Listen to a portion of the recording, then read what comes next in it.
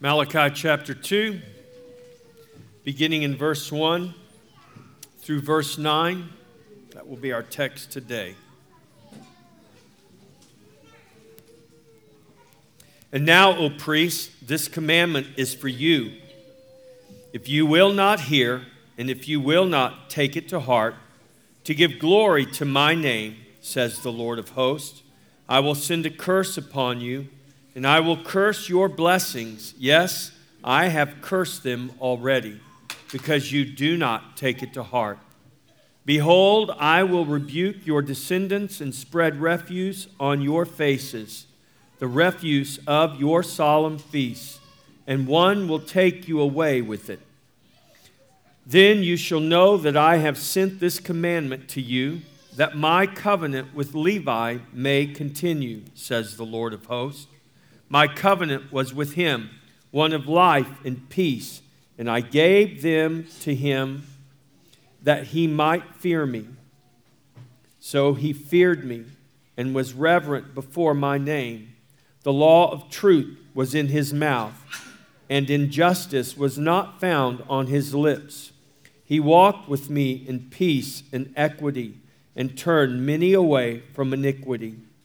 For the lips of a priest should keep knowledge, and people should seek the law from his mouth.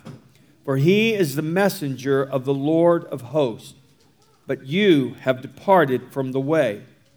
You have caused many to stumble at the law. You have corrupted the covenant of Levi, says the Lord of hosts. Therefore I also have made you contemptible and base before all people, because you have not kept my ways, but have shown partiality in the law. This is the word of the Lord. Thanks be to God. Father, we ask that you would today, by your Holy Spirit, Lord, illuminate your word to us. Lord, take it and mold us and shape us. Lord, transform us, renew our minds with it, and conform us to the very image of the Son of Glory. Father, we ask this, that we, your people, your church, would give great witness to you in the earth, that your name would be glorified. In Jesus' name we pray. Amen. So Malachi began his message with an affirmation of God's love for his people. If you remember in the very beginning, the very first words spoken by Malachi were the words of the Lord that said to his people, I have loved you, says the Lord. And God affirms his love for his people. Everything that follows, the words I just read, the words we'll go over today, the hard words, the stern warnings, are born from God's love for his people. God rebukes his children because he loves them. Just as the scripture says, a good father chastises or disciplines his children because he loves them. In fact, the scripture teaches us that a parent who will not discipline their children doesn't actually love their children, but hates them.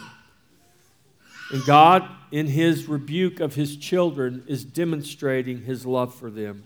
The prophet communicates the Lord's displeasure with the priests who consistently profane the name of the Lord by defiling and despising the altar of the Lord as they accept and as they offer polluted sacrifices to God. This has corrupted the worship of God, and the guilt of this sin falls on both priests and the people. The Lord's commandment for the priest to the whole nation. Verse 1, and now, O priests, this commandment is for you. In Malachi chapter 2, the Lord issues a commandment for the priest. Since they represent the people before God, this is to the whole nation. This is not a commandment given to them, but a commandment given in regards to them. Let me say that again. This is not a commandment given to them, but a commandment given in regards to them. In other words, this commandment is not in reference to what God is telling his priests to do. This commandment is in reference to what God is telling the priest he will do. This comes as a result of their unrepentant sin. God had already made clear what he commanded them to do, to honor him by obeying his word. Now, God is issuing a commandment, a decree, if you will, in regard to what he will do because they dishonor him. God will command the curse because they will not honor God in their worship. Instead of the honor and reverent fear due his name, the priest and the people despise his name and defile his table. This commandment concerning the curse is because of their disobedience. The commanded curse for disobedience follows the same principle as that of the blessing God promised to command for Israel's obedience. We see this in God's charge to Israel recorded in the book of Deuteronomy. We see the promise of the commandment, of the commanded blessing, but also the promise of the curse that comes in Israel's disobedience. We see the promise of blessing, for example, in Deuteronomy 28:8. The Lord will command the blessing on you in your storehouses and in all to which you set your hand, and he will bless you in the land which the Lord your God is giving you. You see that in Deuteronomy 28:8? The Lord will command the blessing on you. So we see the promise of the curse in Deuteronomy 28:15. But it shall come to pass, if you do not obey the voice of the Lord your God, to observe carefully all his commandments and his statutes which I command you today, that all these curses will come upon you and overtake you. So in Deuteronomy 28:8, God commands the blessing. In Deuteronomy 28:15, we see the curse that comes as a result of Israel's refusal to obey God. Malachi was well familiar with these promises of blessing and cursing related to Israel's obedience to God and his word. He is declaring what God had commanded concerning the nation, just as it was foretold through the prophetic words of his servant Moses. These outward blessings and curses were a sign of the inward condition of the heart. Israel sought only the outward blessing with no regard for the true condition of their hearts, and the measure of which was their honor for God. We know their heart condition because they were chronically, consistently dishonoring God in their worship of him. This was not an outward problem. This was an inward problem that had an outward manifestation. This is the commandment. I will curse your blessings. This is what God tells his people. Verse 2. If you will not hear, and if you will not take it to heart to give glory to my name, says the Lord of hosts, I will send a curse upon you, and I will curse your blessings. Yes, I have cursed them already, because you do not take it to heart. God warns his people, if you will not hear, and if you will not take it to heart to give glory to my name, I will send a curse upon you. The name of the Lord commands honor and glory. That is true literally and figuratively. The Lord rebuked his priests because they refused to hear and obey. The result of not taking God's word to heart was God's command to send a curse upon them. The phrase, I will curse your blessing, is in stark contrast to when God turned the curse into a blessing. That happened for God's people when Balak, the Moabite king, hired Balaam, the prophet, to come and curse God's people. We see the story in Numbers 22. If you remember, the children of Israel have left Egypt and they're making their way into the promised land, and the Moabites did not want God's people to come into the land. And so the Moabite king Balak contacts the prophet Balaam and he says, "Come and curse these people for me. I'll pay you to do so." And Balaam goes, and 3 different times he tries to curse the people, but God turns the curse into a blessing. Nehemiah records this in Nehemiah 13, verses 1 through 3. When he recounts this, or actually they're reading the law of God after rebuilding the wall of the temple. It's recorded for us in Nehemiah 13, verses 1 and 3. Let me read these 3 verses, or these 2 verses to you, verses 1 and 2. On that day, they read from the book of Moses in the hearing of the people, and in it was found written that no Ammonite or Moabite should ever come into the assembly of God, because they had not met the children of Israel with bread and water, but hired Balaam against them to curse them. However, our God turned the curse into a blessing. Now, here is Israel, after they have been restored to the land, after the temple has been rebuilt, and they are dishonoring God. And God says, because of your chronic dishonoring of my name, because of your chronic unrepentant sin, because you will not take to heart my word and glorify and honor my name, I will command the curse. And he says, I have already turned your blessing into a curse. This is the exact opposite of what God did for them as he was bringing them into the land. As God was bringing the children of Israel into the land, he turned the curse into a blessing. And God promised blessing for his people in their obedience. But the other side of that promise was that a curse would come if they refused to walk in his ways. Not because God hated them, but because God loves them. Now Malachi was prophesying to a people who refused to take God's word to heart, and the result was the curse commanded by God. In fact, God tells them that he had cursed them already because you do not take it to heart. The curse God commanded was already in force. God had already cursed their blessing, and this is why the people were suffering. They had already brought a curse upon themselves because they refused to take God's word to heart. Could God's people today be guilty just as God's people then were? Is it possible that we are experiencing the same result of sin in our own nation? Could it be that the church's refusal to take God's word to heart is resulting in consequences related to a curse or the judgment of God falling upon a nation?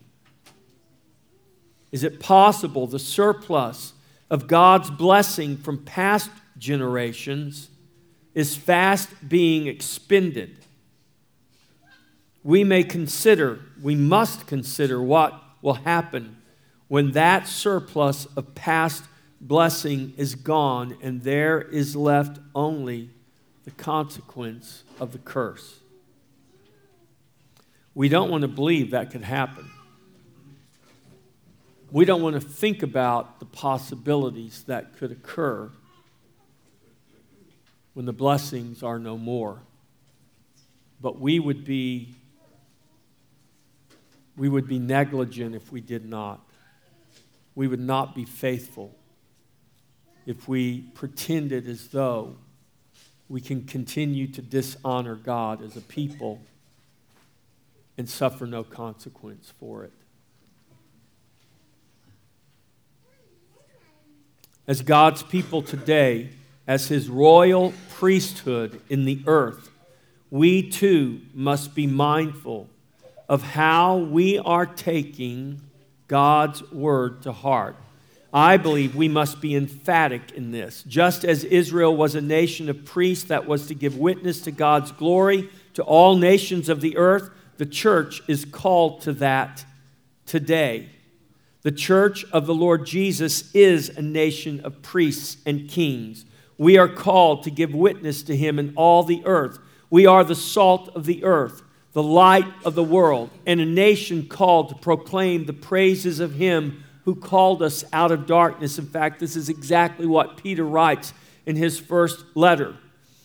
1 Peter 2:9, but you are a chosen generation, a royal priesthood, a holy nation, His own special people, that you may proclaim the praises of Him who called you out of darkness into His marvelous light. Who are we proclaiming these praises to?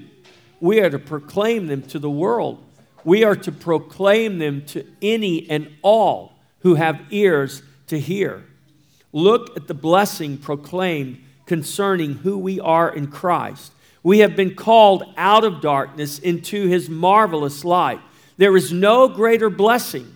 We are to make His glorious name known in all the earth.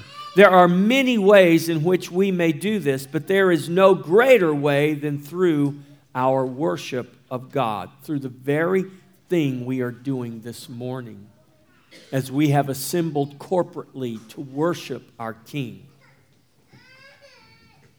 In our worship, as in all things, we must take it to heart to give glory to His name. Our obedience or disobedience does not stop with us in our generation. Verse 3, behold, I will rebuke your descendants and spread refuse on your faces, the refuse of your solemn feast, and one will take you away with it. In verse 2, we read, and I will curse your blessings. Yes, I have cursed them already, because you do not take it to heart. The Lord goes on to say, behold, I will rebuke your descendants, your seed. The literal word there is seed. I will rebuke your seed. There are many types of blessings that God could curse in reference to this verse. There is one blessing in particular I believe we should consider as we look at this verse, and that is the blessing of children. Psalm 127, verses 3 through 5. The psalmist writes these words, behold, children are a heritage. Some translations there use the word blessing. Children are a blessing to the Lord. But it literally says, behold, children are a heritage from the Lord. The fruit of the womb is a reward. Like arrows in the hand of a warrior, so are the children of one's youth. Happy is the man, or blessed is the man who has his quiver full of them. They shall not be ashamed, but shall speak with their enemies in the gate. Children are called a heritage, a reward, arrows in the hand of a warrior. The Bible declares that man blessed, that man whose quiver is full, the Bible declares that man blessed. Children are a blessing from the Lord. If we truly believe that, then we should desire children even more than many other blessings we could receive from God. Children, natural children, but not just natural children. Think of the Apostle Paul. The Apostle Paul never married. The Apostle Paul never had natural children, but we would never be able to count the number of spiritual children that the Lord gave to him. And we should desire both natural and spiritual children. We should seek for both. Children are God's blessing that keep on giving. The blessing of children is a blessing that continues to give from generation to generation. And this is why God's promise of mercy and blessing is to 1,000 generations, but the curse of iniquity stops at the 3rd or 4th generation. We see this in Exodus 20, verse 5, and Deuteronomy 7, verse 9. This is God's grace poured out on undeserving sinners. We usually only read that to the third and fourth generation and wonder why God is punishing people of the third and fourth generation. We fail to understand that what God is saying is my grace will stop the curse at the third and fourth generation, but my blessing will go to thousands of generations to those who love me, to those who will keep my word. In proclaiming the curse, God says, behold, I will rebuke your descendants. Our sin not only has an impact on our own life, but on our descendants and the generations coming after. We are living on the blessings that generations, many generations before us, have supplied to us. And if we are not supplying blessing for the coming generations, God help them. And He will, though He may be helping them through very hard times. Times that we would not choose for ourselves. So our sin not only has an impact on our own life, but on our descendants and the generations coming after us. By God's grace, the good news is that our obedience has an even greater and longer lasting impact on the generations to come after us than our disobedience. This should cause us to take God's glory to heart and seek to make it known through our own life and through our own obedience, trusting Him to 1,000 generations. Verse 3, behold, I will rebuke your descendants and spread refuse on your faces, the refuse of your solemn feast, and one will take you away with it. As they have shown contempt for God, He will show contempt for them. As they have defiled God, He will defile them. This is what the Lord is saying.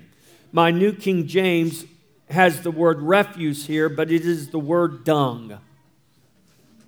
Think of it however you want. That is what God is saying. He will smear on their faces. It is the dung. It is the offal. The refuse left from their sacrifices, from their polluted and unacceptable sacrifices offered to the Lord upon His table. And those sacrifices are a defilement to God's name and to His altar, so God promises to defile those who offer such sacrifices. The defilement pictured here is graphic, and it is meant to be offensive to God's people. We don't like to think of that God who offends His people on purpose. That is not the God the world preaches today. That is not the God much of the church preaches today. For many in the church today, they wouldn't even pay attention to this scripture. They wouldn't even want to read this scripture publicly from a pulpit because they don't want to present the picture that God might be someone who would smear feces on the face of His people. But that's exactly what the Word says. And we want to say, why would God do something that horrible? Really? That just means we don't realize how horrible what we have done to God in dishonoring Him, in defiling Him, and despising His name and His table. This is what God is pointing out. This is why God is using such a graphic example here. He wants to make clear how offensive their sin is to Him. He wants to so offend them that they begin to understand how offensive they are to Him. He wants them to know how very offensive is the dishonoring of His name and the defilement of His altar. As the dung of their solemn feast is spread on their faces, those false worshipers will be taken away with the same dung that has corrupted them. What was to be done with the dung, with the offal, the leftovers of the sacrifice? It was to be taken away. God is saying, I'll smear dung on your faces and you will be taken away along with the dung.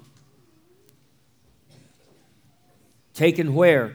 Taken to the proper place outside the camp, away from God. It's not a pretty picture God is painting here. And God is painting this unpleasant picture, this offensive picture, because He's trying to get the attention of His people, because He's calling them to repentance. He's rebuking them because He loves them. We should not resist the Lord's rebuke because it means He loves us. This is why we preach God's Word. This is why we don't just pick nice topics to preach about that will make you feel good as you leave, make you feel good in your sin, make you think that you're okay, when maybe you're not. Not make you think that things are all right when things really aren't. And as good as things may be here, guess what? We're just a small part of the greater church. And so it can be great and wonderful here, and you may be walking in the holiness of God, righteous and obedient before Him. But if you're not concerned with the sin in the rest of the church, if you're not willing to humble yourself and pray for the rest of the body that you are a member of, then we will corporately here suffer the fate that will come upon the whole corporate body, the church in this nation. God's priestly covenant is to continue. Verse 4, then you shall know that I have sent this commandment to you, that my covenant with Levi may continue, says the Lord of hosts. When they suffer the consequences promised in the commandment God sent to them, namely the curse of their blessings, they will know that God has kept His word. Part of the reason for Israel turning away from the Lord was that they were walking by sight instead of walking by faith. They did not see what they thought they should be seeing at this point. We've rebuilt the temple. We've been worshiping God. How come all those promises from Haggai and all the others have not come to pass yet?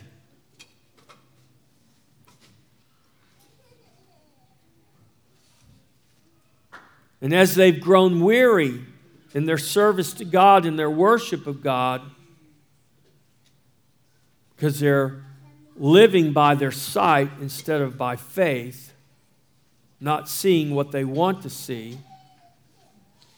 not experiencing what they feel like they should be experiencing, as a result of looking to all these temporal blessings while being blind to the spiritual and eternal blessings that they have in God, they did not believe God would keep His word. And the people, unable to see God's blessing, turned to the gods of the Gentiles, the gods of the pagans all around them, in search of the temporal blessings they desired.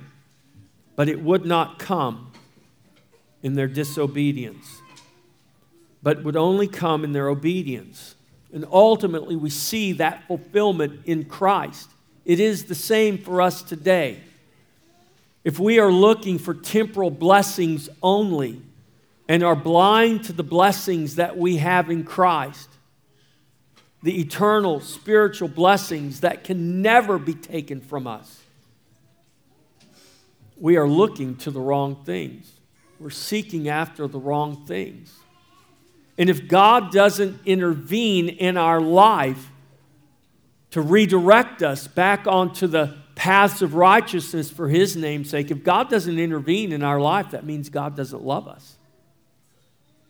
You might say, well, I'm not sure I want God to intervene in my life because that could be unpleasant.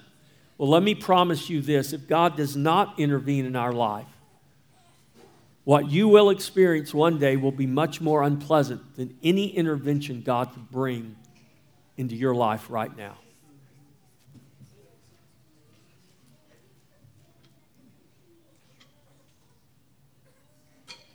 That my covenant with Levi may continue, says the Lord of hosts. God's covenant with His priest was to continue. Remember, Israel was to be a nation of priests ministering to all people. They failed to do that. They failed in many ways, but God did not fail to keep His word. He did raise up a holy nation of kings and priests made of both Jews and Gentiles. The church today is a nation of priests. God is unwilling to forsake His covenant with Levi and the priesthood. He was unwilling to do that then. He brought His word to bear. He brought to pass this commandment because He wanted God's people to know that God keeps His word. God keeps His covenant. And He had not abandoned His covenant with Levi, with the priesthood. In fact, He calls those priests to repentance and to once again walk in the truth that Levi walked in. This is because God was preparing to send the great high priest and establish through him the royal priesthood of all believers, a true nation of priests and kings to minister to the nations and in the power of Christ's resurrection life. There is now just one new man, one royal priesthood made from both Jew and Gentile, created as His workmanship in Christ. We are the priesthood of God, not descendants of Levi, but we are of Christ, line of the tribe of Judah, the great high priest that God always meant to send forth. We are the people that God always meant to establish in the earth. Levi and the priesthood under the old covenant was simply a type and a shadow.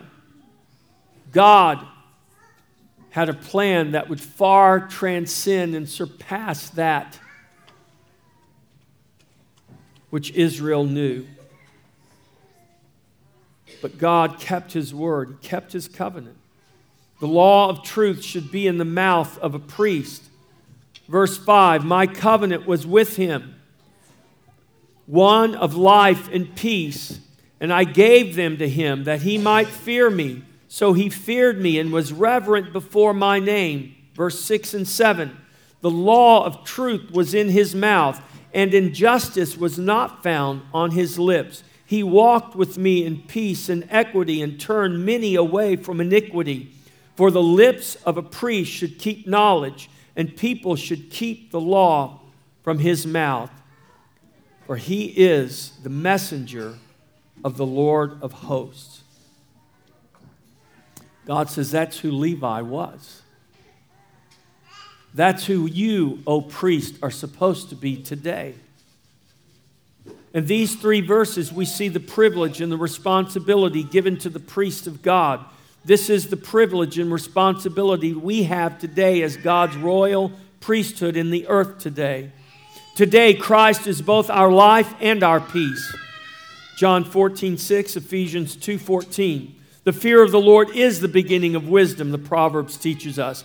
God, in His grace, grants to us the fear of the Lord and the wisdom and the understanding of the Lord as we minister in His name. The law of truth is to be in our mouth, even more than the Levitical priesthood. For now we have the life of Christ through the same Spirit that raised Christ from the dead. That life that now dwells in us by grace through faith in Jesus. In Christ, we are not only God's messengers, but we are His ambassadors. 2 Corinthians 5:20. Sent forth with the ministry of reconciliation, to see men reconciled to God and become disciples of Christ, filling the earth with the knowledge of His glory. The knowledge of His glory in Christ. We are called to turn many from iniquity and lead them to Christ. Not all answer the call, but many are called. Many are called, but few are chosen. If you are in Christ, you are chosen by God before the foundation of the world. If you are His elect, you are chosen by God. And you are chosen by God to call men to repentance. And that call is with our words and with our life. This again is what God has called us to as His royal priesthood in the earth today. Let us not depart from the way. Verse 8 and 9. But you have departed from the way. You have caused many to stumble at the law. You have corrupted the covenant of Levi, says the Lord of hosts. Therefore I also have made you contemptible and base before all the people, because you have not kept my ways, but have shown partiality in the law. This again is a description of the curse God commanded upon His people for the chronic disobedience. May we not suffer the same sad fate in our own day. Please rest assured that the victory already belongs to the Lord, and that is in no way in question. I'm not calling that into question. The only question is our obedience. It is never Christ's victory that is questioned. It is our own obedience, our own faithfulness that is in question.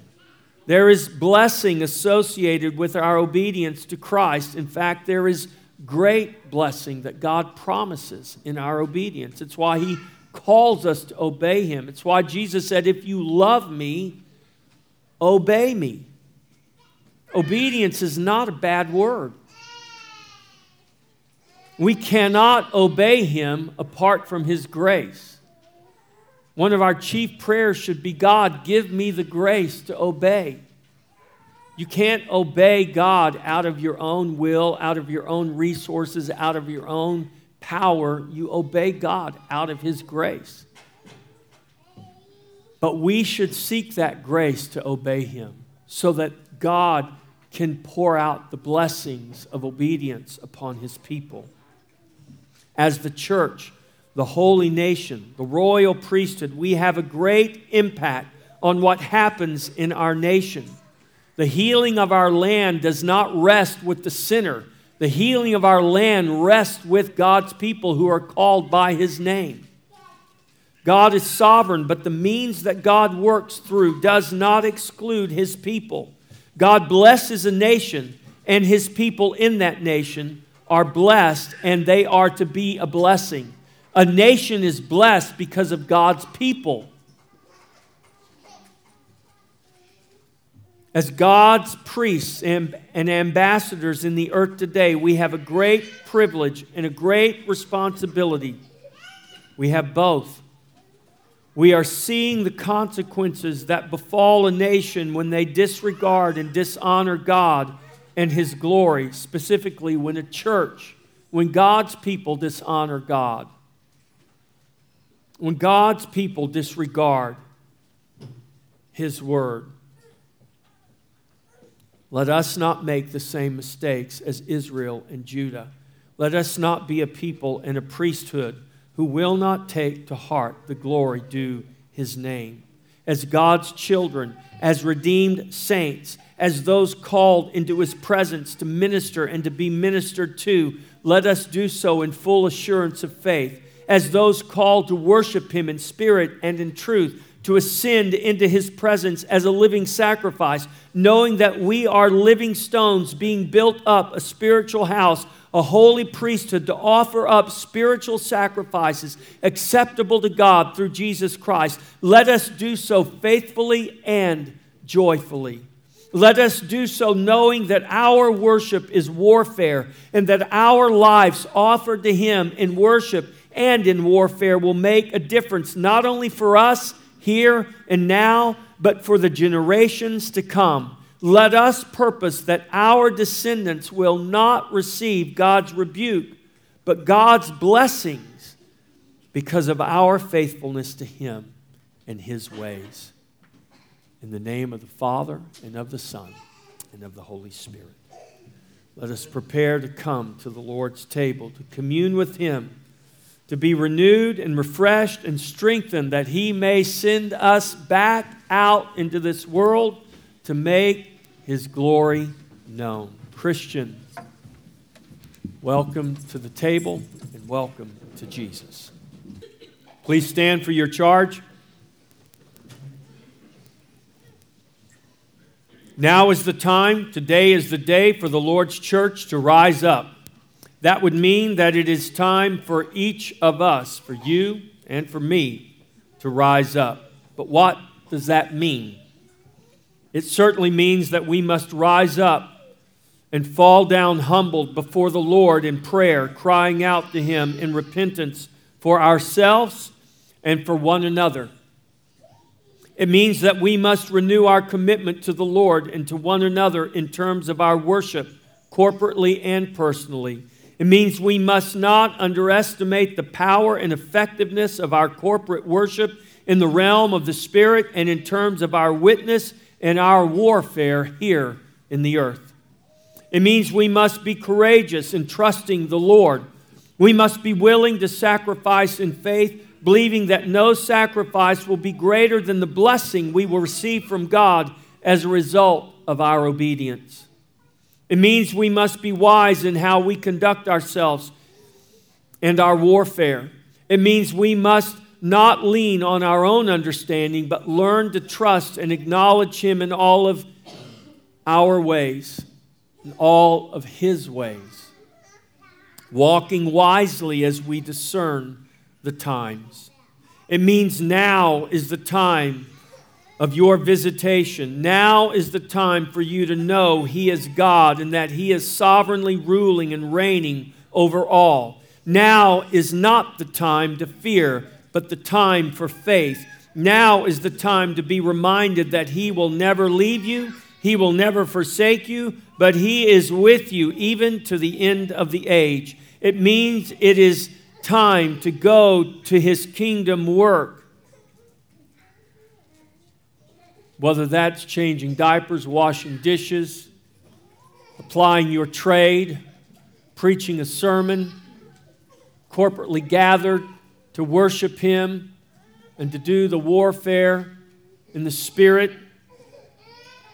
In other words, it's your daily life lived before God. That is the kingdom work that we are called to, so that we see His kingdom come, His will be done on earth as it is in heaven. Hold on. It's going to get exciting, but remember, Jesus is Lord. Amen? Let's sing our thanks to God. Praise God from whom all blessings flow. Praise Him, all creatures here below. Praise Him above, ye heavenly hosts. Praise Father, Son, and Holy Ghost.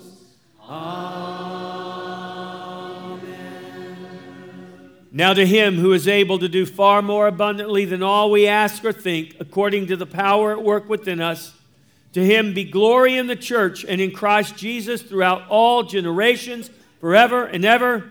Amen. Amen. The Lord be with you.